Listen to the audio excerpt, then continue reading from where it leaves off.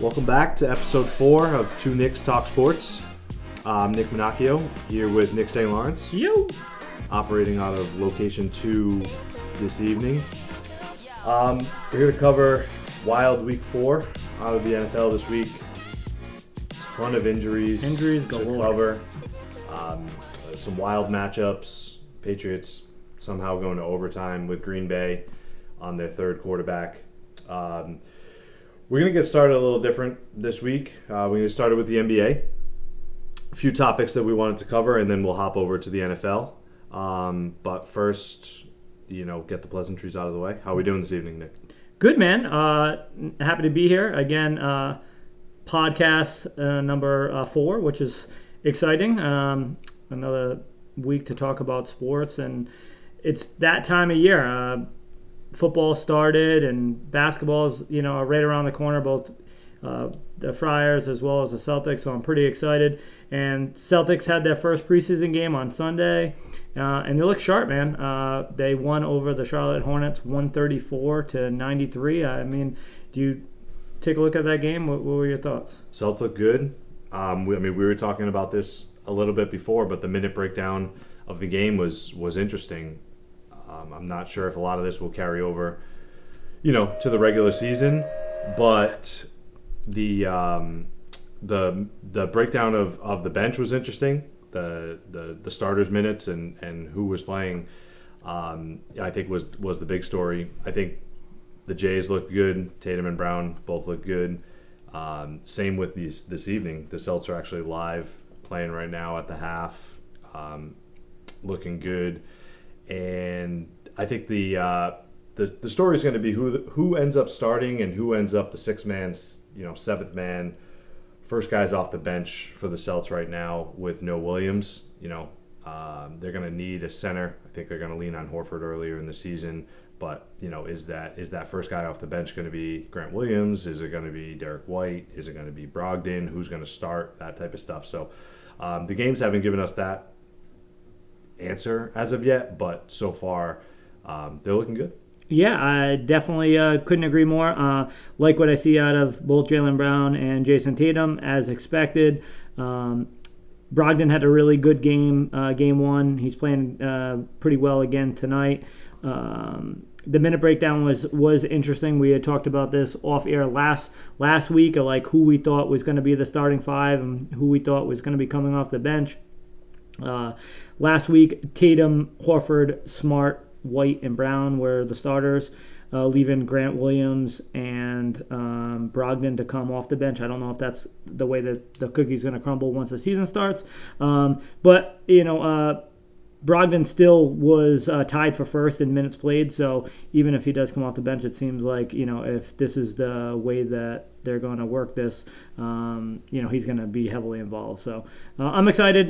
Just don't want to see any of these guys get hurt prior to the season, but man, excited. Yeah, I think if they make it through the preseason healthy, that everyone will be happy. Same starting lineup tonight: Tatum, Horford, Smart, White, Brown, Brogdon off the bench, Grant Williams off the bench. I would assume that's what they're going to go with what Missoula's going to go with. I don't like White in the starting lineup. I'd rather have Brogdon start personally. I think that puts Smart in a better spot, kind of off the ball, if Brogdon plays point to start, and then you can bring White in off the bench. But we'll see how that goes. I mean, defensively, gives them their opponent's going to give them nightmares when they match the way that they're going to match up, especially with Brown and Tatum kind of being able to guard hopefully some of the bigger guys. My one issue early on in the season is going to be, can Horford hold up playing the 5 without Williams there to supplement off the bench? No Gallinari. Is Blake Griffin going to be able to give them minutes for an extended period of time? Vonleh's looked decent so far. Just what that's going to look like, with their forwards off the bench. I don't think earlier on in the season they can put too much on Tatum and Brown. It's going to be a long season, so just get through as healthy as they can. So that's going to be my one thing to look out for, is what that rotation is going to look like, and I guess who's gonna start, who's gonna come off the bench. Yeah, I think they were talking about preserving Al Horford's minutes, so now we're slim at big man, and now Luke Cornett's Right. got a sprained ankle. Yeah. How are they gonna do that? they got to figure it out. I think they're going to be playing more small ball, but that means that Grant Williams is really going to have to, earn his contract, and he's going to have to, spread the floor if we're playing, small ball and be able to knock down those threes like he was, late last year, and he's going to have to, play some, quality minutes. And I think, like you said, Noah Vonleh, I think he's actually going to get some minutes. He was a pretty good prospect, earlier in his career and just hasn't really panned out. But I'm excited to have him. I think he can actually he can defend like 1 through 5. So we'll see. But either way, I'm excited for the season. Just wanted to cover the Celtics prior to getting into football. They're going to jump right into it. Game 1. So they open up with the 76ers at home. I mean, no better test than Embiid. They've played well over, the past few seasons. But again, Williams has played him well. How Horford's going to do against him alone, he could get worn down or fall in foul trouble pretty easy. So that's going to be something that they're going to have to watch out for. I know it's just one game, but it's going to be a good litmus test right off the bat. And see how they match up with Maxey and Harden. Thibault's played them well.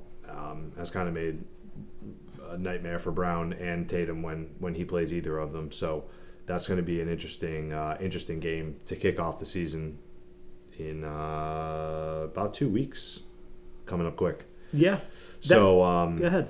There's a bunch of other games going on tonight and other stuff that we'll eventually cover. But one of the prime games that were on last night was the G League game, which is not common that a G League game is going to get any sort of hype at all. But the future number 1, number 2 picks of the NBA draft played.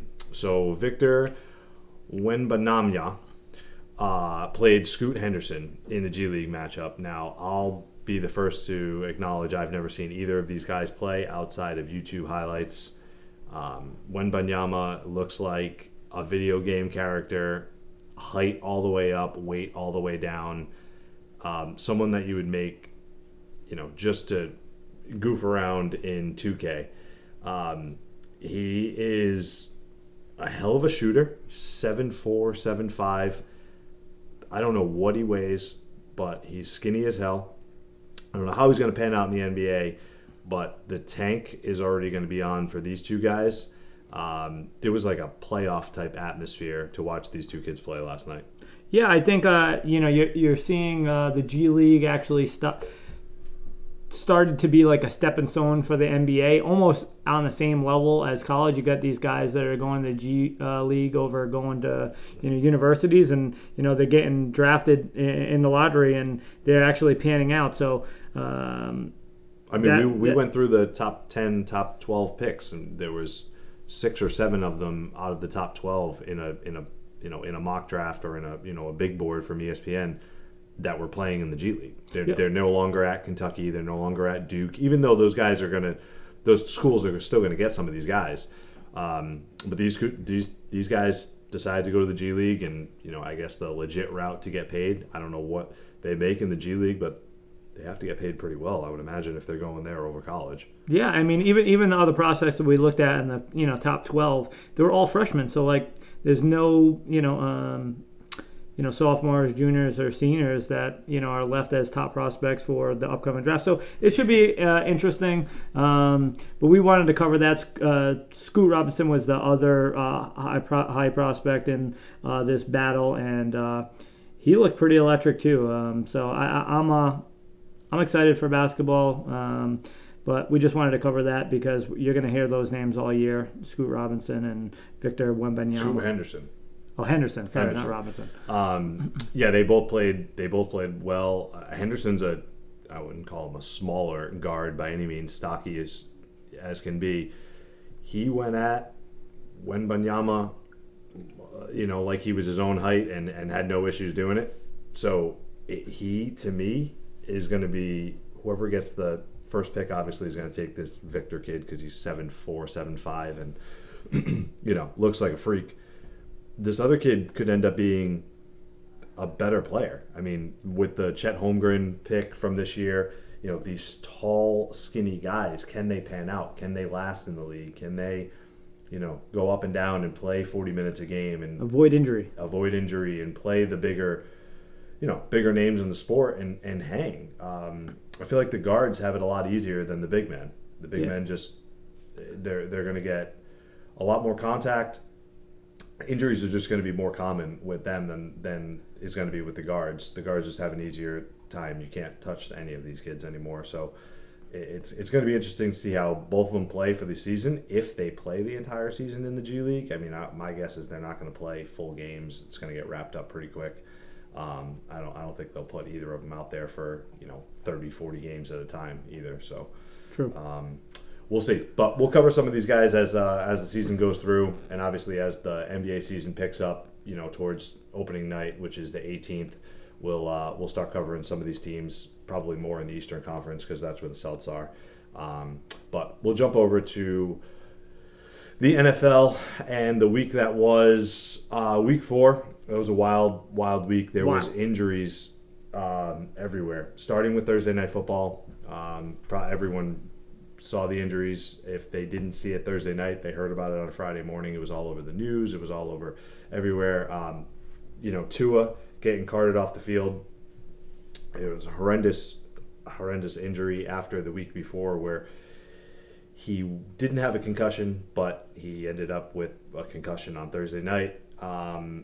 Miami got waxed pretty much. They couldn't do much with Cincy in the fourth quarter.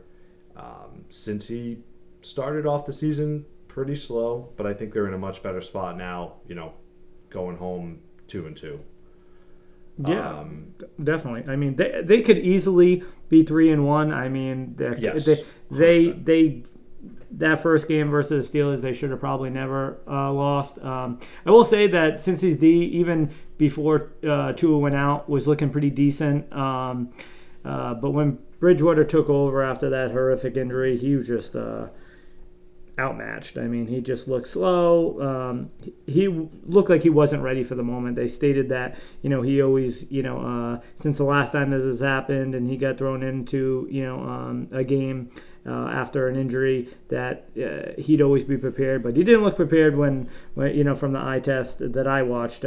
He was, throwing behind his receivers, overthrowing his receivers, underthrowing his receivers. He just didn't look good. Waddle disappeared when he came in. I think Waddle ended up with 5 targets, 2 for 39, but nothing like he was weeks prior with Tua. Tyreek Hill still had a monster game. Could have had an even bigger game if Bridgewater could have hit him on a few of the deep balls. He just doesn't have the arm for these guys, especially because they're the burners and they want to be down the field. I think it's going to be a big time change for them moving forward with Bridgewater. It's just going to be different. Yeah. Not that Tua had the strongest arm in the world, but he was slinging it and getting it to these guys. And then on the flip side, Cincinnati's just getting back to what they wanted to do. Burrow only sacked once. No turnovers. Mixon looked okay. He didn't have a burst or anything like that, but he looked okay on the ground. He ended up with a TD that kind of salvaged his day. T. Higgins, a monster day coming off of the week prior where we thought he was severely injured on the field. Yeah, I mean, it's wild, the tale of the tape here, right? Because last week we talked about it. Actually, you talked about it when we were covering this game last week. He went out with a back injury, but he was stumbling, looked like he was concussed at the time, gets cleared, comes back in the game, and then he plays. Whereas T. Higgins got knocked out of the game, thought the dude was, he was knocked out cold. In a Disney movie or something with, Tweety birds around his head. He was knocked out cold. And then, and he was coming out, that would have been his second concussion in, 3 weeks. I didn't think he had any chance of playing this game, and here he comes in, 7 receptions, 124 yards, and a TD. Joe Mixon, again, I'm glad that you brought him up. He's getting the bulk of the work. He didn't really do anything with the bulk, but they do trust him. 24 carries. Yeah, a ton of volume. And on the flip side, Raheem Mostert looks like he's the man to own from a fantasy perspective in that backfield over Chase Edmonds. Edmonds should have had 2 touchdowns in this game. He did have one when Teddy Bridgewater first came in, but he should have had the opening touchdown of the game too. It went through his hands. Yeah, he dropped it. But only 5 carries. So I mean, hard to trust this guy in your starting lineup and just hoping for touchdowns every week, especially if Tua's not playing. I don't know. That's he's going to be a dangerous start moving forward. And Tyreek Hill, like you said, monster game, 14 targets, 10 for 160. One thing I will say though is Edmonds does get some of the goal line work, which is I guess makes him somewhat of an appeal, and he does get the passing down back. So yeah. Move on from them. The London game, which was the early Sunday morning game, probably could have fucked some people because Kamara got ruled out an hour before the game, whatever it was, an early start. Some people might not have been up to been able to get him out of the lineup, so on and so forth. He probably could have made a difference in this game, but Latavius Murray came in, looked good. Mark Ingram had a little bit of burst too. Like they still ran the ball. 32 years old, killing it. Yeah, they still ran the ball decent. New Orleans looked okay. Dalton looked better than I thought he was going to, for sure. No interceptions, only sacked twice. He got the ball out quick. Callaway had a bunch of targets. Olave had a bunch of targets and another touchdown, looking really good. The Saints aren't going to be, the prettiest team in the world, but they're going to stay in a lot of games because they're an overall decent team, and their defense is going to give them a chance. I don't know what is up with Winston and his back. I know he has like 4 broken backs. I don't really understand how he was even playing football to begin with, but finally got ruled out this week. Dalton actually might be a better option for them going forward because Winston was a turnover machine. Yeah. They're gonna be a 500 team moving forward. Nothing crazy out of them. Yeah, I mean the Red Rocket actually was better than I anticipated as well. I think he's more well-rounded than Winston. Winston's more like a deep threat, and that's I own Olave in one league, and he's their deep ball guy. So I wasn't sure how that was going to pan out with Dalton. I was excited that if Kamara played, he'd probably finally emerge as get a bunch of the dump offs and stuff. Yeah, he'd actually blossom into the number 1 pick that a lot of people picked with him. But unfortunately, he was ruled out again. Like you said, Latavius Murray signed off their practice squad earlier that day. 11 carries, 57 yards, and a TD, and he looked good. He was breaking decent runs, one after the other. It was good to see. Chris Olave again gets in the end zone again. Had 7 targets, 4 for 67. We talked about it earlier last week. Dalvin Cook, another guy that went out with injury last week. They said it was a separated shoulder. I guess they stated it was only partially separated. This way, I guess the chance for re-injury wasn't as high. But the guy got a ton of work. I mean, 20 carries on the ground, 76 yards, and a few receptions as well, 2 for 10, which is good to see if you're a Cook owner, because I thought for sure that he might play one drive and come out of the game, and he didn't. So first drive of the game too, he went right up the middle. I don't know the guy's name from New Orleans, but the middle linebacker, who was a stud from New Orleans, he met Cook in the hole, and Cook put his shoulder right into him, and you could tell they were both talking shit to each other right after the play, and Cook got right back up and they gave him the ball again. So he obviously isn't injured. Minnesota, from a Minnesota standpoint, I mean, their key to success is obviously getting Justin Jefferson the ball. He looked like he was just running wide open all over the place again. But also Thielen. If Thielen can get out and get the targets that he was getting, and also give them that almost like first down production that he was giving them on third down. I think he had 3 or 4 third down catches that gave them first downs. I mean, that'll be huge for them. They have a good offense overall, and Cousins looks like he's at least competent right now, which is good. Yeah, I mean, definitely good to have Thielen getting involved in the passing game. He was non-existent weeks prior, and it just makes it better for the whole team. I mean, it's going to be better for the run game. It's going to be better for Jefferson. It's going to be better for everyone if they get him involved. So they got a lot of mouths to feed. So trying to just force feed Jefferson all the time is not a recipe for success, but spreading the rock around is definitely the way to go. And I mean, they're 3-1, so we'll see. But moving on to the next game at 1 o'clock at the Browns Falcons. Miles Garrett decided to, had the need for speed in his Porsche prior to this game, flipped his car a bunch of times, and I don't think he played, right? He did not play. I think No, he was out. He was visiting Henry Ruggs in prison, I'm pretty sure. No, he was released from the hospital, but he didn't play. I don't know if he's going to play. They said he had something wrong with his bicep and his shoulder, and the car was wild. The pictures of the car was wild. The Falcons play another exciting game. I will have to say, Mariota looked horrendous. They're a week closer to moving on from him, would be my guess. The rookie Ritter is going to have a shot at some point. The problem is Atlanta won the game, so they're 2-2. It's tough to make a quarterback change after a win, but they ran the ball really well. 202 yards on the ground as a team is wild. 6 yards a carry almost. I mean, that's going to get it done, but eventually if they get behind in a game, they're not going to be able to just continually run the ball over and over and over again.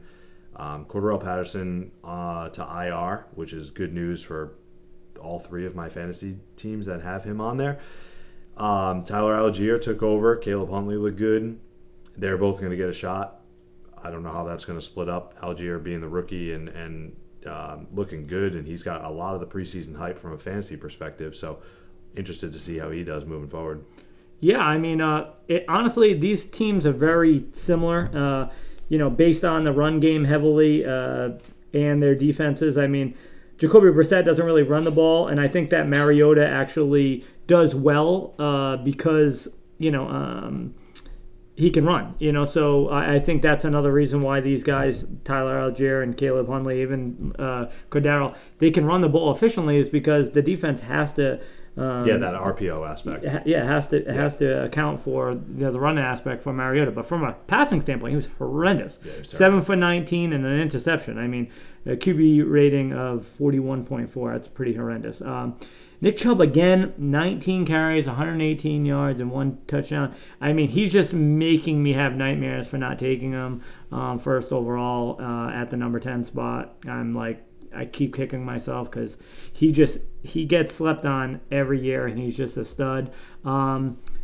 Quiet game from Amari Cooper, 1 reception, 9 yards, couldn't get anything going. David Njoku, though, picked up where he left off last week, 5 receptions, 73 yards. Follow-through game for sure. Yeah, didn't find the end zone, but good to see that he's going to have a decent amount of targets.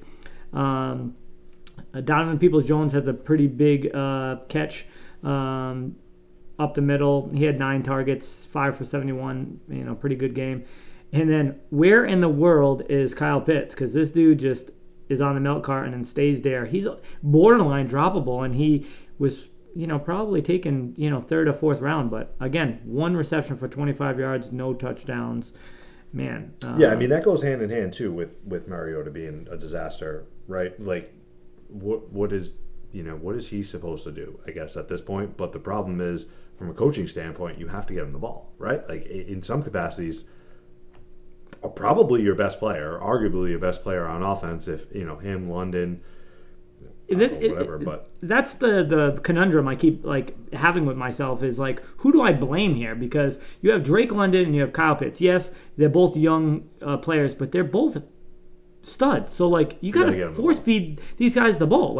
Drake London, at least I can look at it. Yeah, he had 2 for 17, but he had 7 targets. Okay, but Kyle Pitts only had 4 targets. From a coaching standpoint, as bad as Mariota might have been or is, I mean, the game plan has to be giving these guys the ball. Right now, it's clearly that they have trust in their defense and they want to run the ball. So, and they don't trust Mariota to pass. So, that seems to be the game plan, and it's similar, like I said, on the Brown side, they're doing the same exact thing. So, in this case, the Ravens prevailed. But on to the next. What do we have the next game up, Nick? Next game up was the Commanders at the Cowboys. I knew this game was going to go this route. The Commanders suck. Wentz is washed at this point. I think the allure of him, being a successful starting quarterback is kind of over because they have weapons.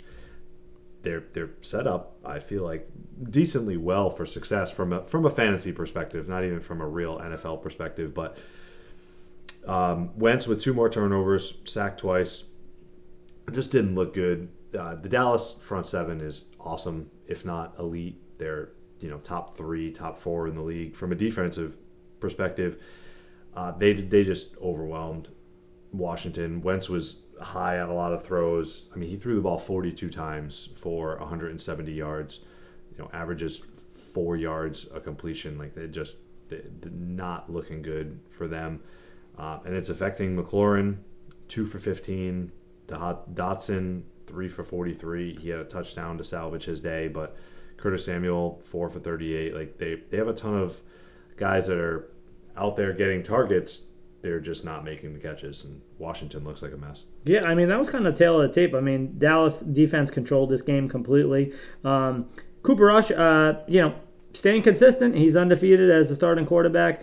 Didn't, blow you away with his stats. 15 for 27, 223 yards, 2 TDs, but no turnover. That's the key. No turnovers. Ezekiel Elliott, got a lot of carries, but didn't do much with them. 19 for 49, no TDs.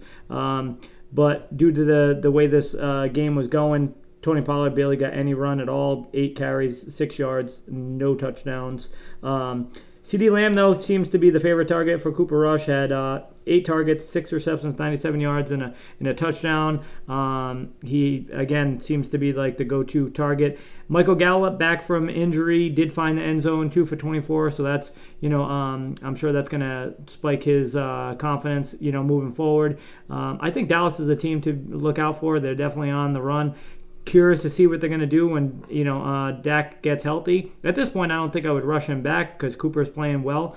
But Washington is a complete train wreck. Brian Robinson comes back from the gunshot injury. I think he's due to come back as early as this week if he wanted to. Jahan Dotson's out with a hamstring injury. Dotson's injured. Yeah, he's injured. Beautiful. And you said it best. Wentz is he's a scrub. So that's enough in that game. On to the next. Probably the game of the week, if not, top 2 game of the week, the Seattle Detroit game.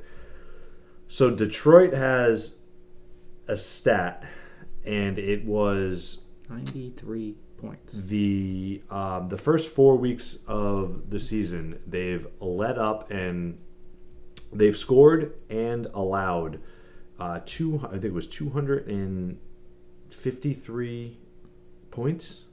It's the most combined through 4 games ever. So they are arguably the best offense and the worst defense in history of the NFL. If Detroit had a defense, and I say this not lightly because Detroit has sucked pretty much our entire life. If Detroit had a defense, even the shed of a defense, they would probably be 3-1 and arguably one of the best teams in the league because their offense is unbelievable right now, even without St. Brown.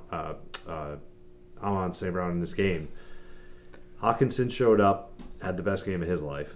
Josh Reynolds, who came off of the trash heap for 7 for 81 and a touchdown, got picked up probably morning of when Brown got declared out.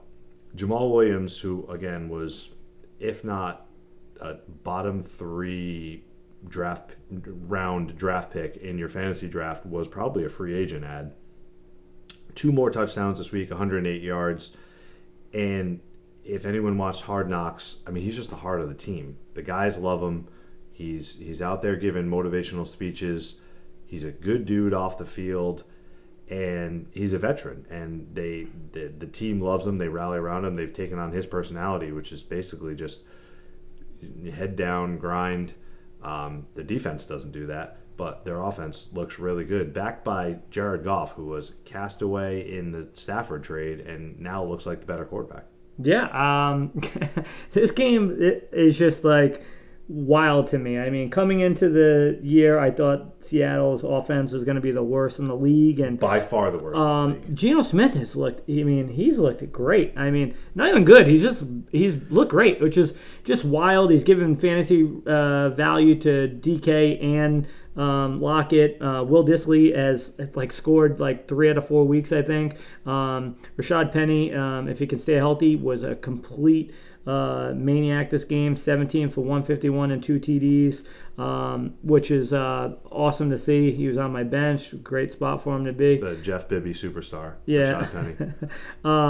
And then, the wild part about this game, and this is the second time this has happened, granted it was, 48-45, they were getting beat a little bit, and Detroit put up 22 points in the fourth quarter. They just have no quit in them. That happened game one against Philly. They were getting beat down, and they came all the way back. And if they could just figure, like you said, if they had a defense, number one, but they played the whole game. Whether that's adopting the philosophy of Jamal Williams or their coach, who's a complete maniac. We said it earlier, like this is going to be a fun team to watch, but when we get into our betting segment, I would maybe take the over every time that Detroit plays, because they just seem to put up points, but the problem is whoever they play is also going to put up points because they can't stop a nosebleed. Just shout out to Tom Kennedy, got pulled back out of the practice squad, was one of another guys during preseason, is a good Brown University alumni, so Rhode Island guy. So get a shout out to Tom Kennedy, 3 for 54 in this game. He might be cut tomorrow, but he got the shout out on 2 Nick's podcast. It's crazy too because Detroit.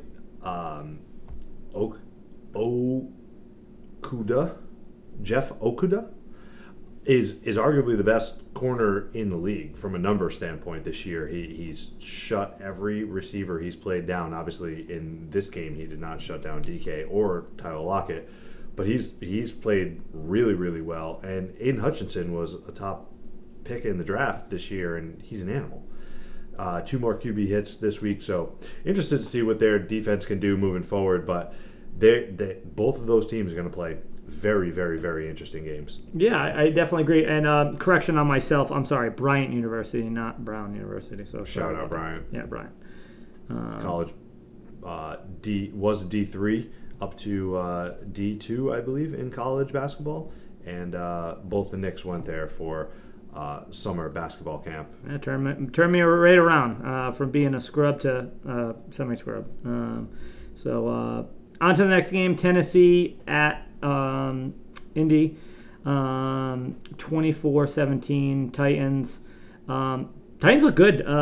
They kind of got in a flow. Really, their identity is Derrick Henry. When he can run the ball efficiently, and they give him a ton of work, they seem to do well. And he ate that game, 22 for 114 and a touchdown. He just looked like the old Derrick Henry, just shredding tackles and stepping over dudes and breaking through. He actually got he got 3 receptions for 33 yards too, which was second. He led their team in targets and second in yards. But that's my takeaway, is this is the Derrick Henry show. 2 injuries from the game. The big one obviously being Jonathan Taylor, who got ruled out for the Thursday night game this upcoming week, but 20 carries, 42 yards, no TDs, just not looking right in any capacity. I don't know if it's an offensive line thing. I don't know if it's an injury thing, but he does not look right. So anyone that took him 1-1 or 1-2, they're not looking good right now. It's probably better that he's out for a game so you can at least sit him rather than play him and get shitty production. And then another one kind of under the radar, but he's owned at this point. But Treylon Burks, turf toe. Yeah, promising rookie. He's going to be out for a little bit. I always thought that turf toe was, what the fuck is turf toe? But it's extremely painful.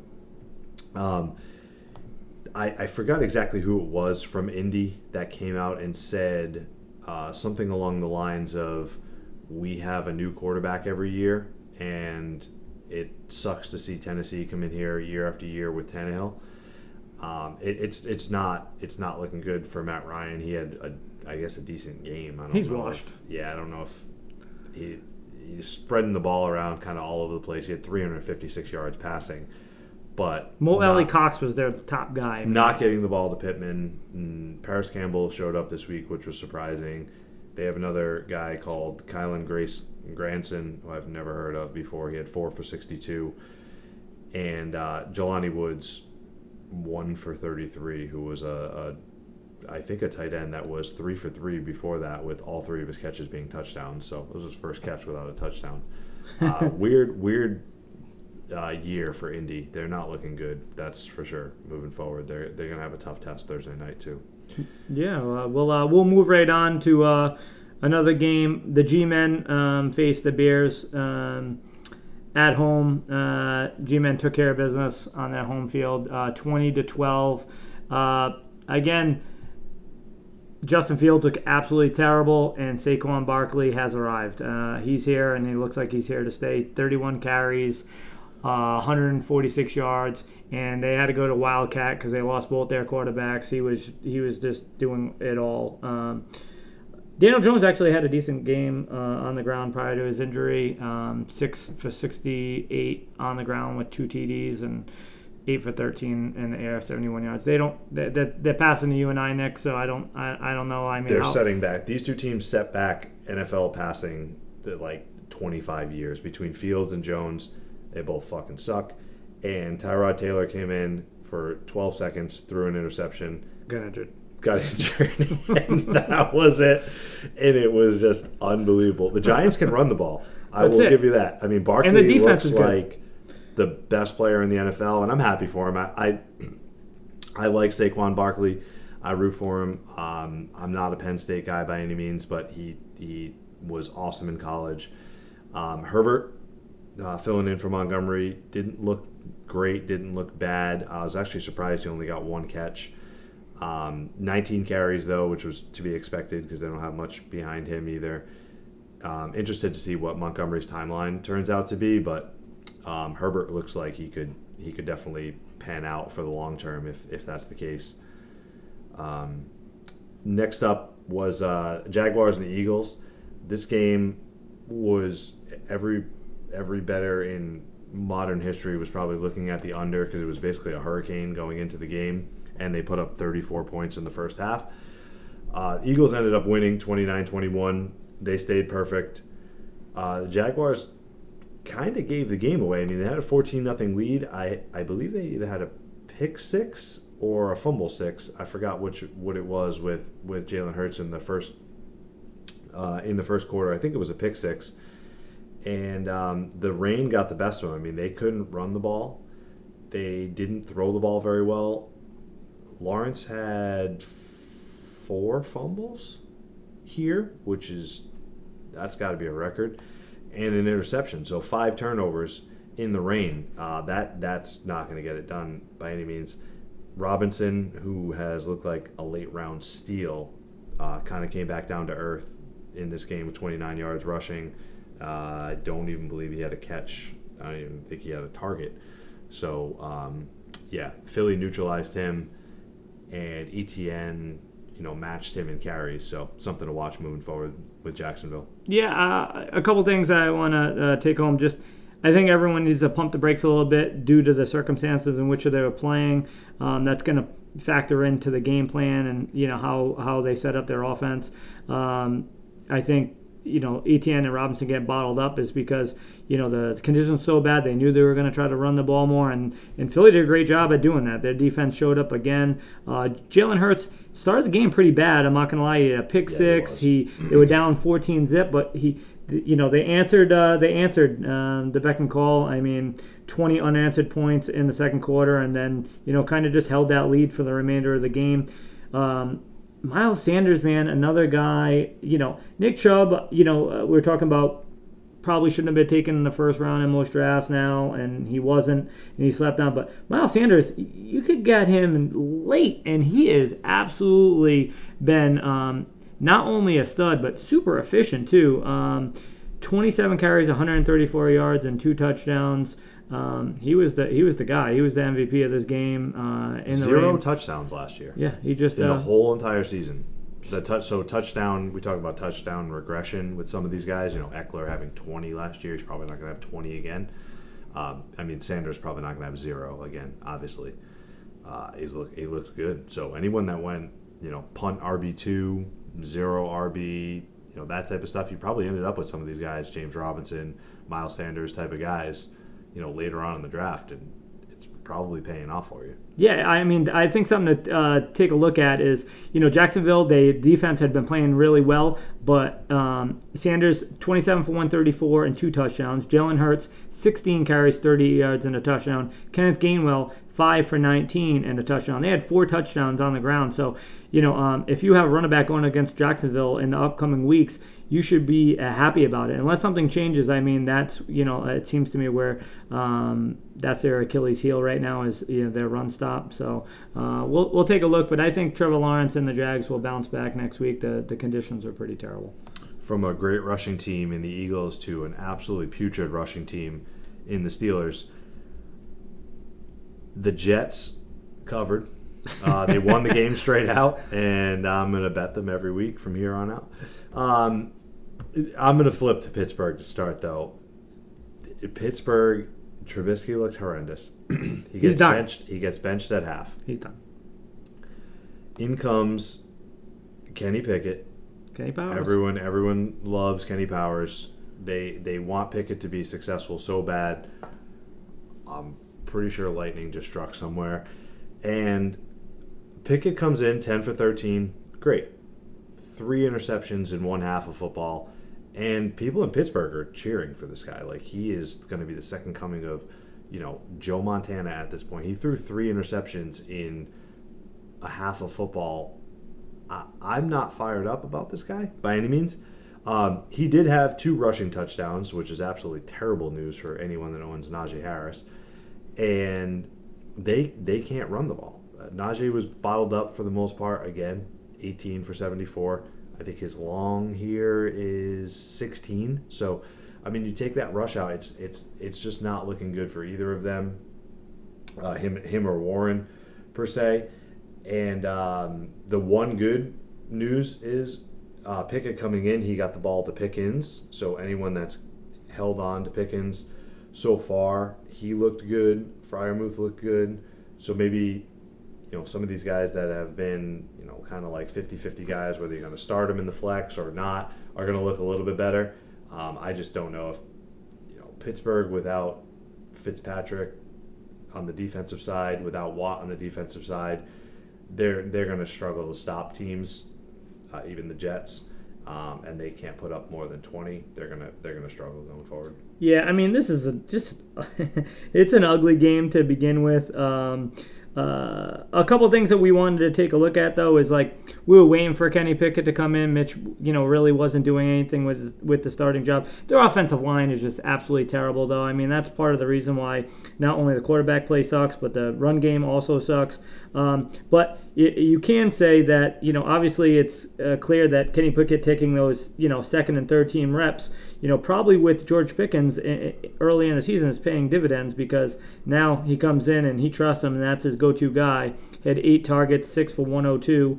And then obviously the tight ends are always the safety blanket, 7 for 85 for Freiermuth. Deontay Johnson took a backseat and Chase Claypool just cut the guy so the Patriots can pick him up because they don't know how to use him now. They have no idea how to use him now. He's been a scrub since his rookie year. And then on the flip side of the ball, Breece Hall, man, it looks like he's taken over that backfield. I can't say that Michael Carter is gone because I still think he's a good player, and most teams have a 1-2 punch. But it seems like Breece Hall is the go-to guy there now. And we talked about this last week, like how would the offense look with Zach Wilson? For 3 quarters, it looked pretty terrible. I will say that Zach Wilson did look pretty good in the fourth. And you talked about Corey Davis last week, but if that guy's still out there on the waiver wire, and we might talk about him later, he might be a guy to go take a look at because he led the team in targets and seems to be Zach Wilson's favorite target. Elijah Moore came back to life, 3 for 53. However, it was only on 4 targets, and Andrew Erickson from Fantasy Pros has a pretty good usage breakdown, and it seems that Garrett Wilson still is the top guy, even though the production doesn't see it. From running routes and playtime perspective, Garrett Wilson seems to be still the guy. So even though he only finished with 2 for 41, he still had 6 targets. He just didn't have that game you were looking for. And Tyler Conklin still staying efficient, 3 for 52. We talked about him as a possible waiver pickup. Other than that, got nothing to say about it. Both teams, they both suck. I don't like either one. I hate both those teams. Yeah. To 2 more teams that I hate, the Bills at the Ravens. The Bills, surprisingly shut out Baltimore in the second half, which is my takeaway of the whole entire game. The Lamar Jackson MVP talk, all of that stuff, and this was a heck of a test for the Ravens at home, and they failed. They, if depending on how you took this game, they were a 3.5 point. I believe they closed at 3. So if you bet it Sunday morning, you probably pushed. But if you bet it earlier, you probably took that hook and got the W. They brought Lamar Jackson kind of back down to earth. 2 interceptions. He ended up with a touchdown through the air. He probably could have had a few more interceptions, to be honest with you. There was a few balls that got bounced around. On the positive side for Baltimore, J.K. Dobbins looked good. He got work in 17 touches. I would assume he'll command that backfield moving forward. Justice Hill was still involved, and Gus Edwards coming off of IR at some point, but Dobbins looked at least like he could handle the job moving forward. Yeah, I think that's the tail of this tape. I mean, Baltimore, went up big early in the first, 14-3 at the end. They first just can't hold a lead. But they, Lamar. I mean, they force. This has been like a thing, that's been talked about with him his whole career. Is like, stop him from getting in the end zone rushing and make him beat you passing, and he didn't. 20 for 29, 144, 1 TD, 2 interceptions, and just couldn't get really anything going. Mark Andrews totally bottled up, 2 for 15, no TDs. That's a safety blanket. Couldn't be the go-to guy. Rashad Bateman, hurt his foot in this game. So monitor that moving forward. If he's missing any games, Devin Duvernay might be the guy to own in the receiving game from a wide receiver standpoint. And on the flip side, I mean, Josh Allen's just he's tough. I mean, they're throwing the ball so much. I mean, again, 19 for 36, 213. Didn't absolutely kill it. Stephon Diggs kind of acquired a game, 4 for 62. Isaiah McKenzie, 4 for 21 with 1 TD. Could have had a second TD, Yep. But didn't have it. Gabe Davis literally out there as a dummy the whole time. Only he was hobbling the entire time. I kind of wish they just kept him off the field. He played like 100% of the snaps, which is good if you own him. If you own him, it's good to know he's just not nearly healthy enough to break away and get separation. So until his ankle's better, he's just going to be a questionable start from a fantasy perspective. Jamison Crowder broke his foot, so he'll be out. So if you own McKenzie, I'd probably start him up because he's probably going to get even more looks than normal with Crowder being out. So maybe it's time for Cooks to finally get some more burn if they need help in those shallow underneath routes. If not, Shakur also played a couple snaps. That's all I got. Chargers at the Texans. The Chargers handled business. I think everyone kind of, thought they'd take this game. The big takeaway from this game, Eckler finally gets back to being, the round 1 running back that everyone drafted him as. 3 touchdowns.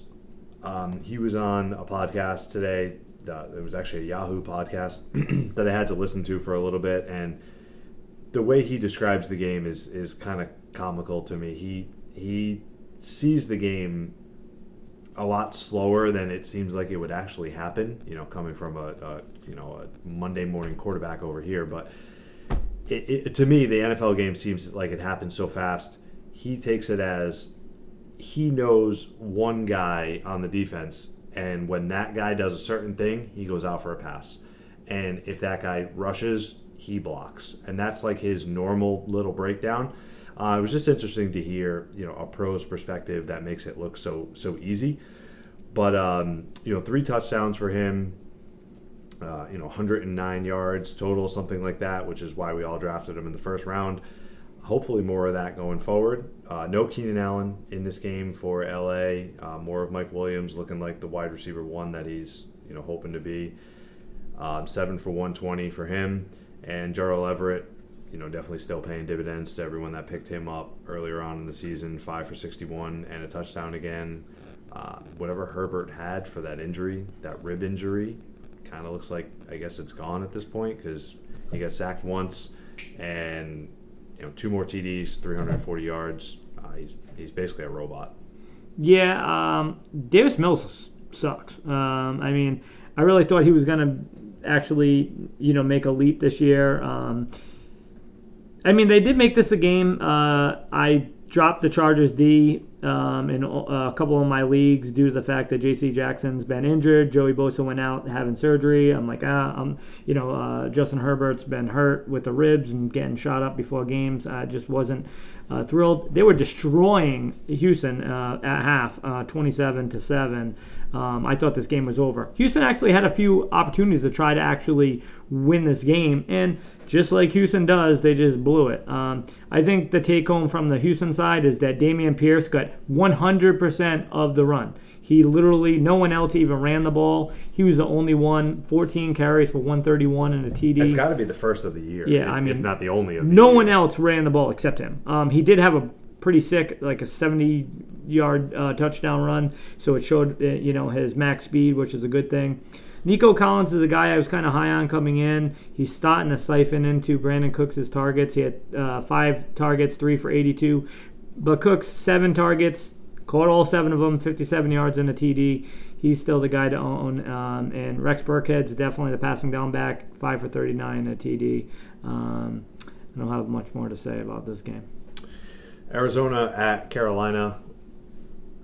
I heard an interesting nugget today from Jeff Ratcliffe on the XM fantasy station. He said if you own Kyler Murray, just don't watch Arizona games and just look at the box scores after the game, because Kyler Murray is the most frustrating quarterback for the first 2 to 3 quarters of the game.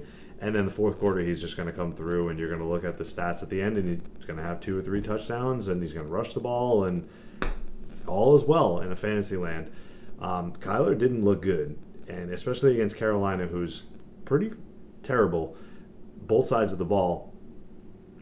He ended up with 2 touchdowns, a third rushing, but only 26 on the ground with 12 carries.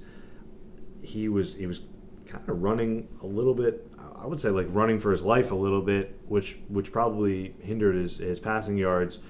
But Marquise Brown kept it rolling, 6 for 88 and a touchdown. He's got to be almost like a fantasy MVP at this point for where he was drafted to his production. He's got to be close to a wide receiver 1, if not top 5 right there. Ertz chipped in with another touchdown. Connor looks a little bit old right now. I don't know if he's injured. Yeah, I don't know if it's the injury that's lingering, but they gave him 15 carries. Benjamin and Darrell Williams kind of splitting the remainder of those, but I would eventually imagine that one of them takes that, somewhat of that lead back over, even if it's not the goal line stuff, but they get at least the majority of the run moving forward. And then my one takeaway on Carolina is I don't know what they do moving on from Baker, but they're going to have to do something because he's no good. Yeah, I mean, do they put Darnold back in? I mean, Baker's been absolutely horrendous. I mean, I was like, yeah, he's going to be the starting quarterback prior to the season. Like, he's the guy. Like, he's the best quarterback that, these receivers have seen.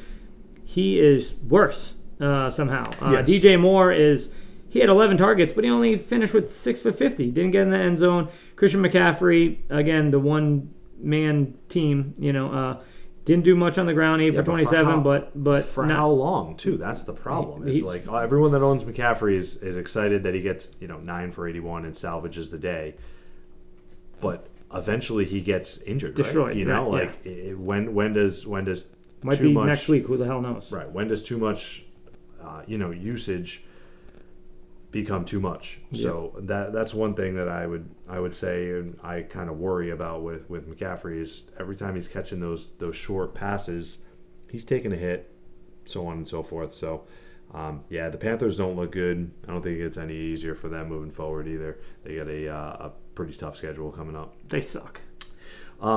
Patriots at the Packers, which was a large spread to begin with. I want to say it was like 9. It ended up at like 9.5. It started at 10.5. The Packers, who somehow become, like the darling of the NFL in the power ranking standpoint, the Patriots hung with them.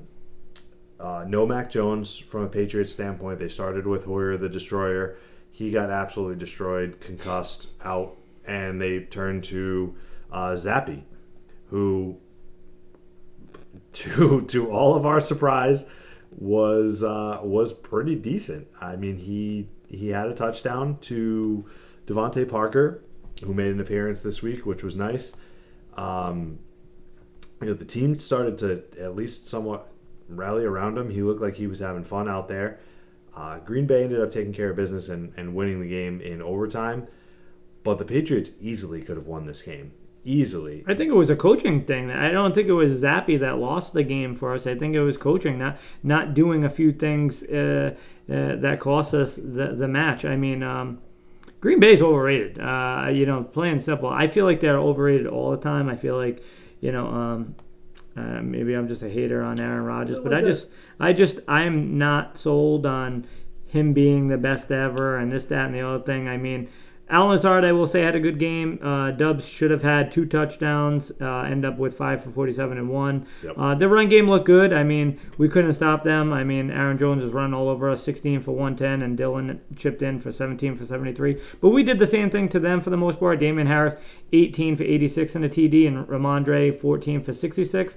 But Ramondre also had four receptions for 23 yards. So, I mean, I just hope that Hoyer doesn't start next week. Like, if Mac's going to be out again, they got to give Zappy another run from the start of a game. Not in Green Bay, not in a horrific situation of middle of the game coming in. Yeah. I just but I mean, happy with what I saw. I just have no expectations of the Patriots. I will say that Jack Jones, we talked about him off air, our rookie cornerback. We always breed good cornerbacks. I don't know what it is, but we just do. Unless we draft them in the second round, then they suck. But if we draft them in the 4th or the 5th or the 6th, they're good. Or we just pick them up, off the scrap heap and they become Super Bowl MVP. Outside, if we draft anyone early, they're usually terrible. And if we draft them late, they're pretty good. I'm not sure why that works out that way for Belichick, but it is what it is. Yeah. But surprising game with the Patriots hanging around. Another surprising game, I think, at least to me, but probably to most. The Broncos at the Raiders. The Raiders ended up winning the game, getting their first W of the season. They're on the board. I thought this was going to be a little bit lower scoring of a game. Josh Jacobs turning back the hands of time at this point. He had a hell of a game, 28 carries, 144 yards, and 2 touchdowns, 5 catches for 31 yards, so 33 touches. That's going to be a season high for him. Without looking back, I don't think he's had more than that, and if he has, I'm wrong, but I don't think he'll have any more than that for the whole season either. One thing I will say about Vegas is Carr doesn't look great. There's just something up with Carr. They're not pushing the ball down the field. Obviously they ran the ball a ton with Jacobs this week, but I believe they're almost like 70-30 pass right now from for the whole season. They're just running the ball a ton, and they're not passing the ball a lot. So interested to see. I mean, Devontae showed back up this week. Mac Hollins came back to earth, so everyone that wasted a ton of fab on him, I feel bad for you, but this is kind of where I would imagine he's going to hang around for the rest of the season. That wide receiver 4 type of category. And then Waller didn't do much either. 3 for 24. Carr's not getting it done. Yeah, I mean, happy to see that fellow offensive coordinator gets his first W as a head coach for this season. But this game was just kind of ugly. Josh Jacobs, just like Miles Sanders and Nick Chubb, is just one of those guys that I slept on. He went way late in drafts. He's still not really old. Gets hated on all the time. He finished pretty high last year in rushes and yards, and when he gets the bulk of the work, man, he produces. So curious if that's going to be their identity moving forward. I agree that Derek Carr needs to sling it a little bit more, but if they're going to get W's, running the ball, then they're probably going to be doing that a little bit more. And on the flip side, we talked about this last week. I asked you, is Russell Wilson washed? Is it a coaching standpoint? Well, let Russ cook and all this stuff. And man, another loss. They look bad. Javonte Williams out with the torn ACL. Mike Boone had stone hands at the end of the game. Melvin Gordon fumbled the ball. Dude, I don't know. I mean, they're just a mess. Like, besides Cortland Sutton, I don't feel like I'm comfortable starting anyone from a fantasy perspective on the Broncos. Just bad. Melvin, it's funny because next week Melvin's going to be, our RB2 for most people if they have him, or at least like a flex option. He had 3 carries for 8 yards and a target with a fumble, and I believe he's had 4 or 5 fumbles in his past, 35 carries, something like that. So his ball security is not there. Denver is not running the ball at all. Russell Wilson ended up with a TD on the ground. No turnovers, I guess, for Russ, so that's good. But they, from a defensive standpoint, which I thought was probably their strong point, they didn't look good in this game. Yeah, I'm sorry for all those people I told you to pick up Broncos D. No, they didn't pay dividends. They burned you. Yeah, for sure. Another marquee matchup, the Sunday Night Football game. Everyone was probably watching this game. Mahomes versus Brady.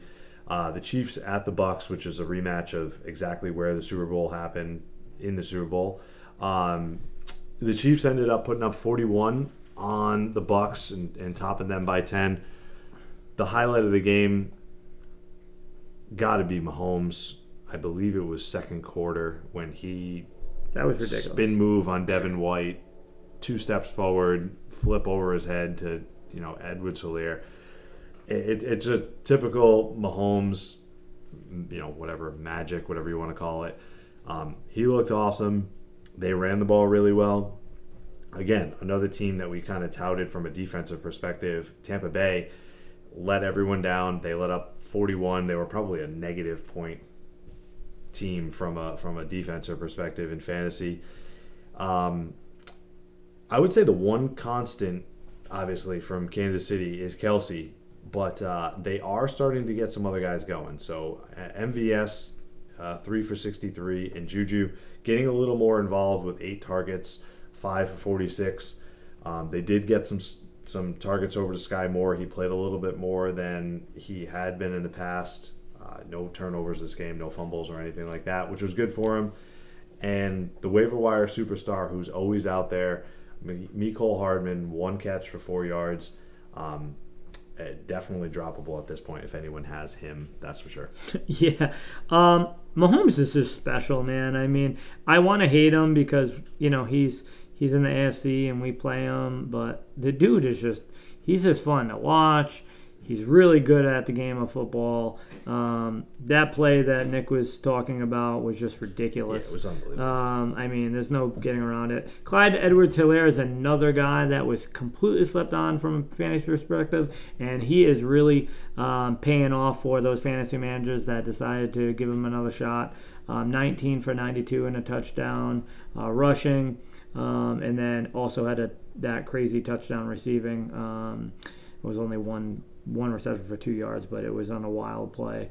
Kelce getting it done, 9 for 92 and a TD. On the flip side, Brady got his weapons back, and he had a really good game. I mean, 39 for 52, 385 yards and 3 TDs, no interceptions, only sacked 1 time. They had no run game at all, was non-existent. Leonard Fournette 3 for -3, and Rachaad White 3 for 6 yards. But they got all their weapons back. Mike Evans was like, okay, I got suspended for a game for sticking up for Tom. Tom, paid him back with 10 targets. He caught 8 of them for 103 yards and 2 TDs. Chris Godwin, who's been MIA for a while, coming off knee injury, 7 for 59 on 10 targets. But he looked good. But Uncle Lenny, he paid his fantasy managers back in the passing game, 57 yards and a TD. But Rachaad White, again, splitting some burn with him, 5 receptions for 50 yards, known as that receiving down back.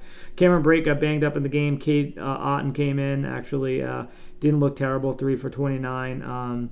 Brady got a bunch of heat in this game, but I mean, you're putting up 385 yards with 3 TDs and no interceptions. 31 points. The defense got to stop something. I mean, we just another defense that Nick and I talked about, so we apologize to fantasy managers about being touted as this top defense. Well, they got burned. And Mahomes, we talked about his identity last week about possibly if he's really that good without Tyreek Hill. Well, he showed it on Sunday. Yeah, Kansas City is going to be a force moving forward. Last game of the week was the Monday night game, another matchup, divisional matchup, the Rams at the 49ers. Game started out kind of hot. I mean, the under was pretty hot in this game. The first half under looked good. The overall game looked good, but the game started out, the Rams moved right down the field. Kicked a field goal to open the game. San Fran moved right back down the field and scored a touchdown. You're like, okay, cool. We're going to get into a shootout. And then it just started into the defensive struggle.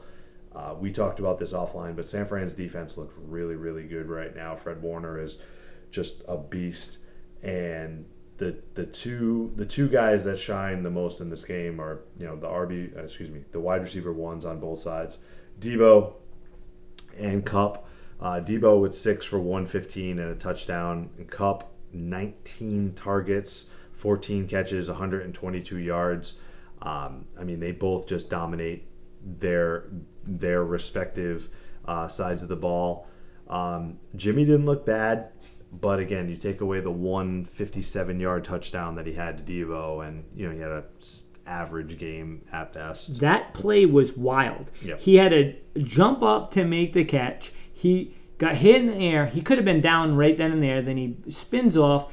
He makes like 3 other guys miss, goes all the way to the sideline. I mean, that play was insane. It just shows you how much of a playmaker Debo is. For the second week in a row, though, I get aggravated watching Jimmy because Brandon Ayuk gets started early in the game and then just fades away into the abyss. He just they just don't feature him. He's not a feature. Jeff Wilson had that opening drive touchdown. He looked explosive through the hole. I was pretty shocked. I mean, looked really good. And then from LA's perspective, Cooper Kupp. He's actually on track to actually have more targets and yards than last year, which is just bananas if you think about it, because he was so crazy last year. So now he's potentially going to be better than that, which is wild. So those guys that maybe took him in the first round or just was like, I believe in Cooper Kupp to repeat. Good for you guys. You're a better man than I, because I could not do that. I didn't think he was going to repeat. Tyler Higbee seems to be emerged as the second option in that LA receiving game.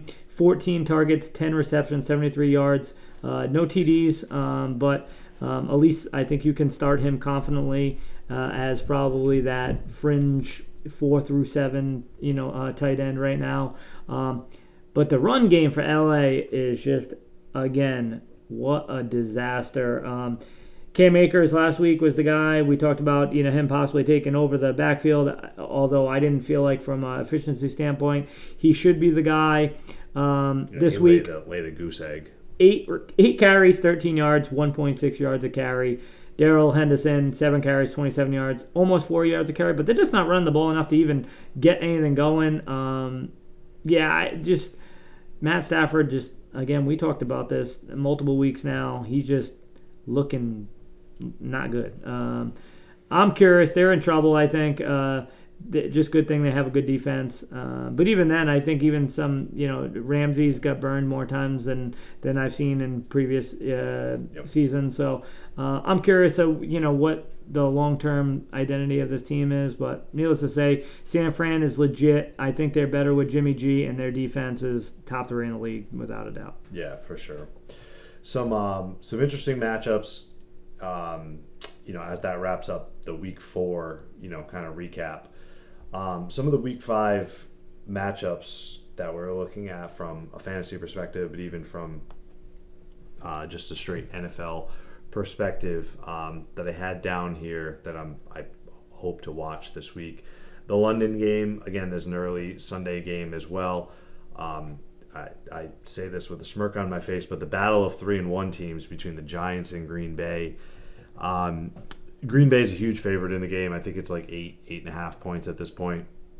They're the home team in London, but the Giants, I mean, they're winning these games, and the Pats, they ran all over Green Bay. What is Saquon going to look like when he's running the ball at this point? So I wouldn't be surprised to see Saquon have a big game. I also wouldn't be surprised to see Rodgers have a big game either. The Giants haven't been great against the pass. I hope the Giants win. I mean, I do too. The issue is that they have no one to throw the ball to, and they borderline don't have a quarterback right now. So they have Saquon Barkley and the defense, and that's it. So if the Packers game plan towards that, I mean, they could make the job a little bit harder for Barkley.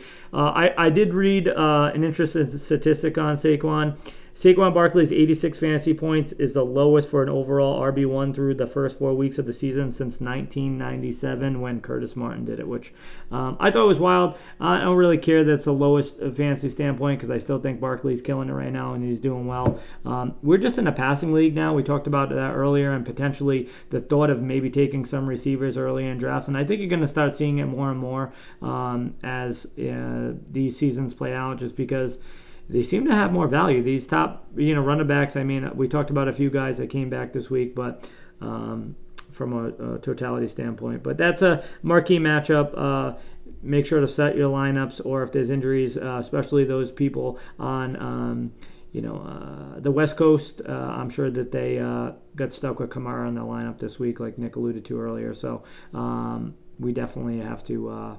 Can't have that happen again. That's for sure. Another one, the Lions at the Patriots. Not so much from a record standpoint, but obviously we'll be watching the Patriots here. Mac Jones practiced today, which was super surprising, I think, for most. He got a limited practice in. He's going to try to play again. That's to be determined. They originally called it, 4 to 6 weeks, so I can't imagine he's just going to get right back out there. Also, even if he does want to get back out there, does it make sense to put him out there, hobbled and risk further injury and have him stand like a statue in the back? To me, that doesn't make any sense. I mean, the season's kind of going nowhere at this point. Don't risk his health. Put Zappy out there and just see what they can do, and also to see what the Lions can do at Gillette. Patriots are favored. I don't think the Lions are going to come in and do much, but it's going to be a fun game to watch, and we'll kind of see how that one ends up. Next one I had kind of on my list here was Atlanta at Tampa Bay. Again, Tampa Bay putting up 31 this week. Atlanta running the ball all over the place, so it's going to be Atlanta's kind of inept defense against Tampa Bay. Is Tampa Bay defense going to be able to bounce back? Brady didn't practice today. His hand and shoulder / getting divorced, whatever's going to happen with him, but he didn't practice today. I'm assuming he was going to play no matter what. I mean, it's Tom Brady. He typically he'll probably be out there limited tomorrow and then, full Friday. And he won't even practice all week and just shred. It's not going to matter for him, but definitely something to watch moving forward in case, he does have an actual injury. Falcons going to be roadkill on the side of the road. They're going to get stomped on, I think. Pretty much. I mean, 28-3 ended the Falcons franchise, and Brady remembers that, and I don't think they'll ever be able to get over that with Brady, so that is what it is. Yeah, another good game is Cowboys-Rams in my eyes. I think that's it's going to be curious to see if Cooper Rush can do it against prime defense, and the Rams need to bounce back. I mean, they're 2-2, 1-1 at home. Curious, the Rams are favored, so I like the Cowboys in this game, and Agreed. I'm curious. Stafford, he, like we just talked about, he just doesn't look the same, and I'm curious to see how that game pans out. I'm surprised. It opened at 5.5. I think on the Rhode Island book it was down to 4.5, but when I looked online, it was still 5.5 on ESPN, and I'm sure a lot of the books probably still 5.5. But yeah, the Cowboys defense. I mean, right now up against the Rams offense is a mismatch at this point. So the fact that the Rams are favored by this much is surprising to me, which, based on the last week's Thursday Night Football with Miami getting points and then ended up getting blown out. I should probably know better, but I'll probably end up on the Cowboys side this week. Another one I think is going to be two high-scoring games, actually, that round out kind of my slate was Philly at Arizona. I think that's going to be a high-scoring game. I'm excited for that game. Yeah, me too. I think that's going to be a battle of I just think that's going to end up, who can get to 35 first type of thing. Yeah, I think that's going to be over. Eagles' defense has been good for sure, and Arizona's defense hasn't been terrible, but both offenses look good, and I just think they're both kind of rounded out right now. And then the Sunday Night Football matchup, Cincinnati at Baltimore, a big division game. I think the winner of this game is definitely in a good spot moving forward. Cincinnati is already 0-1 in the division with the loss to Pittsburgh. So this is probably a bigger game for them than it is for Baltimore, but definitely Baltimore being 2-2, they don't want to go 2-3. They're 0-2 at home too, so I mean I think this is the game of the week personally, Nick. So I'm glad that you brought this game up. These teams are both kind of like on my cusp, in my power rankings of being there and how far they can actually go. I think they both have potential to make a deep playoff run. But I'm curious to see. Ravens defense has been highly suspect for the last couple weeks, so I think that's their Achilles heel. And if I'm the Bengals, I'm taking a game plan out of what the Buffalo was able to do. Granted, Buffalo's defense pretty stout, but Bengals played pretty well against Miami before obviously Tua's injury this past week. But if the Bengals were paying attention, I'd try to do the same thing to Lamar Jackson that Buffalo did. And if so, I mean, Ravens might be in trouble. So, it's an interesting game. Right now, Baltimore is favored by 3. So I think we both had Cincy and Baltimore kind of on the outside of our top 5, right? We had them, roughly 6 and 7, maybe 8 in our rankings.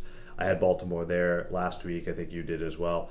The loss to the Bills doesn't really change much for me. I mean, my worry with them is still that their defense, can't hold anyone down. So, jumping into our power rankings this week, just to recap from last week, we have the same top 5, Philly, Miami, Buffalo, KC, and Baltimore. I think you had Baltimore and KC potentially flipped. But I'm imagining we're going to have some change in both of ours this week. So I'll dive right into mine. I have some random 4 and 5, and I am almost embarrassed to throw these two teams into my top 5, but they're both playing well, and they're both 3-1, and they both have decent matchups. I mean, Dallas has a tough matchup with the Rams. Minnesota, they have an easy one with the Bears. So my 4 and 5 right now, I have Minnesota at 5, Dallas at 4, which disgusts me to say both of those teams in my top 5. Never would have thought either of them would be in my top 5 earlier in the season or even probably last week, but they both look really good. Minnesota's offense looks good. Dallas's defense looks good. Rush looks, just as good as a lot of teams' quarterbacks at this point, so he's really not a backup quarterback at this point. And then my top 3, I have Kansas City at 3, Buffalo at 2, and Philly at 1. So Philly still being undefeated. I don't see them going down to Arizona and losing, but I guess that could be a tough game for them. And then, we talked about this offline, but the AFC Championship game is basically who's going to play at whose home field between Buffalo and Kansas City at this point. Yeah, my top 3 is the same. Philly's got to be number 1. They're undefeated still. They look good. Faced some adversity this week with, not playing well in the beginning of the game, as well as being down, playing in crazy weather. So, Philly at 1, Buffalo at 2, and it's a close 2. They could easily be number 1. And KC number 3. 4-5 switched up this week again, based on what I watched on Sunday. And I'm going to put the 49ers at my 4 spot, and it's just merely because they've been there before. They look better with Jimmy G. Their defense is really they're nasty, and they're going to give teams some punishment. They're well coached. They always have a run game. Deebo Samuel's an electric player. They finally got Kittle back. And then my 5th, I'm going to go with Dallas as well. They look good. The defense is really, really good, and Cooper just doesn't make mistakes. So mistake-free football makes it easy to win games, especially when you don't have to do too much. I wouldn't be rushing Dak back if I was the Cowboys. And then, like we said, I think the 6-7 are Bengals, Ravens, not necessarily in that order, kind of on the outside looking in, but we'll see with this week moving forward. I don't want to drop Jacksonville way down further. They kind of on the outside looking in. I know that last week was their statement game against Philly, but they were playing really good in the first half. I want to really see them in different conditions. I mean, the thing is you have to play in any condition to be, a Super Bowl team. We're going into the colder weather. Yeah, as we get into the snow and stuff. Yeah, how are they going to look? You can't have 4 turnovers to win games. So it shows that Trevor Lawrence is a second-year player. That can't happen, but I still think they're a team on the rise. So that's my power rankings for this week. I think the winner of the Cincy-Baltimore game will probably be in our top 5. Next week moving forward. Yeah, probably. Just an update. The Celtics actually lost Awesome. 125 to 119 in overtime. They gave a run to a lot of different players, I think, down the stretch. I didn't watch the game, so I don't want to get too crazy. But Sam Hauser has been a bright spot shooting the ball. Again, had 22 points for us, 8 for 12, 5 for 8 from the three-point line. And Peyton Pritchard, the practice superstar, 7 for 14, 17 points. So it seems like after halftime, both Jays barely played. So. Overtime. Yeah, they went to overtime. So. Overtime. Okay. Preseason matchup, but good. A lot of people got some run, so I'm not too worried about preseason. That's gonna lead me into the bets that we had for last week from the NFL. So, been given 5 each week. Hasn't been a good start. I'll be dead honest there. So, 2 and 3 from week 4. We had the Bills over, which did not hit. The Jets plus the points, which did hit. They won outright. The Denver under did not hit. Dallas -3.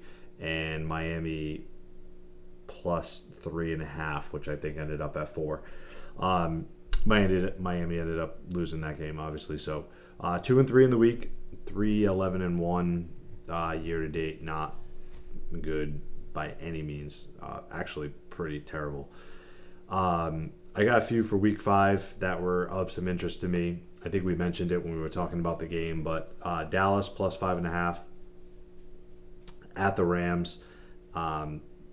2 teams kind of going in opposite directions, and I'm surprised with the line, so I guess I probably should learn from the Miami line, but I'm going to take Dallas with the points. I think we kind of agreed on that one there.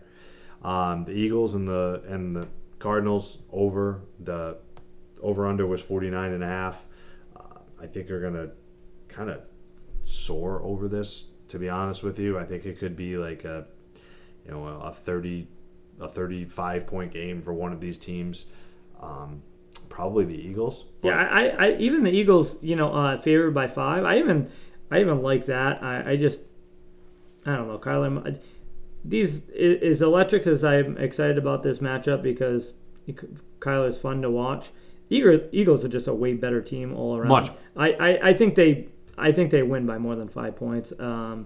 Again, betting on football is not the easiest thing in the world, but from watching all these games, the run game for the Cardinals is kind of non-existent. Due to injury, the defense hasn't been what they were in the past.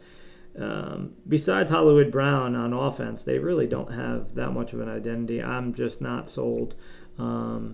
Yeah, I don't know. Slay's probably gonna shadow Hollywood. I don't know. I think that the Eagles take. I like the over as well, Nick, and I like Eagles winning by 5. Um, I'm going to take the Jets again, plus 3.5. Glutton. Well, I you know what? If you, I like this. If Tua doesn't play, I think. Oh, Tua's out. Yeah, I mean, he might not play again. I mean, I don't mean to make light of the injury. God, if I could speak. But I mean, he might not play again for a while. Like what happened on the field when he Yeah, it was terrible. had a seizure or whatever had happened. I mean, that was just unfortunate. But to get back to the football aspect of it, I think they're 3 or 4 times worse with Bridgewater, and the Jets went to Pittsburgh and won the game. So now they're playing a depleted Miami team, getting the points. I'll let that ride in a divisional game all day. Patriots -3 at home. I'm sorry, but you tell me Bill Belichick's at home and they're playing Detroit Lions, I'm going to take the Patriots. I don't care who's playing. If it's Zappy, if it's Mac Jones, if it was Hoyer, I might not take this, but pretty much comfortable with either of those other guys.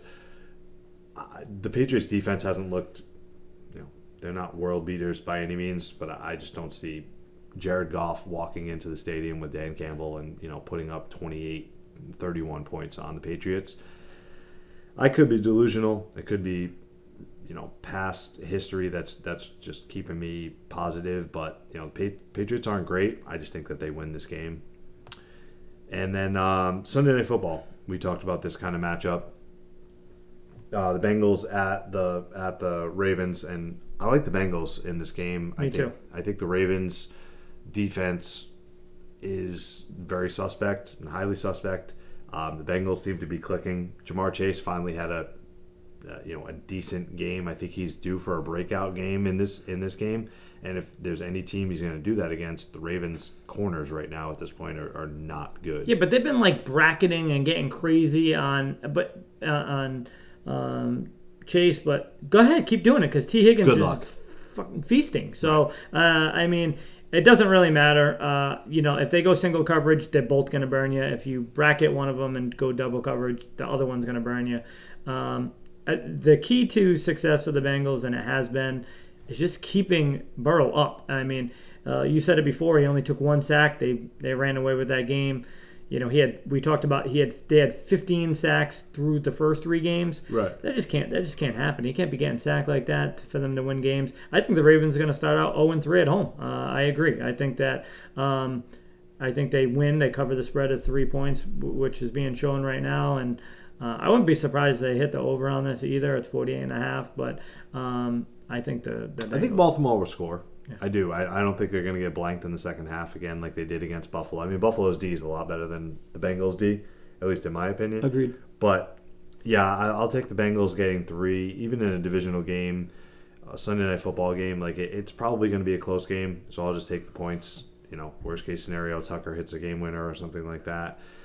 You push, or I guess in best case scenario you'd push, but yeah, I think the Bengals could easily win this game outright as well. Those were kind of the ones that I liked this week. Hopefully a little better than we've been year to date, that's for sure. Yeah, I agree. Yeah, I mean that kind of wraps up week 4. I mean, do you have anything else to add or? No, I think we've gotten a little more comfortable each week. For those of you who know us or don't know us, I mean, this is our first time getting anything down recorded. We kind of just do it in one take every time that we record, so I think we're getting a little more comfortable, getting a little bit in the groove. Once we get into the NBA season, I would say we talk basketball a little bit different than we talk football, even though that we're both fanatics over football. We're kind of Celtics over anyone else as far as fans wise. So we'll get into some Celtics coverage and some NBA coverage that will kind of bring out a little bit more of our fandom and our personality, I think, too, which will be nice. But yeah, getting more comfortable as we're moving forward, and enjoying it and staying focused on it. Yeah, I mean it's a complete blast. Again, shout out to all the supporters and listeners and people helping us and giving us criticism, both good and bad, because that makes us better. So appreciate it. Yeah, Nick's right. I mean, trying to get our personality to come across the air is kind of difficult to do as a first time doing it, but we're getting better each week.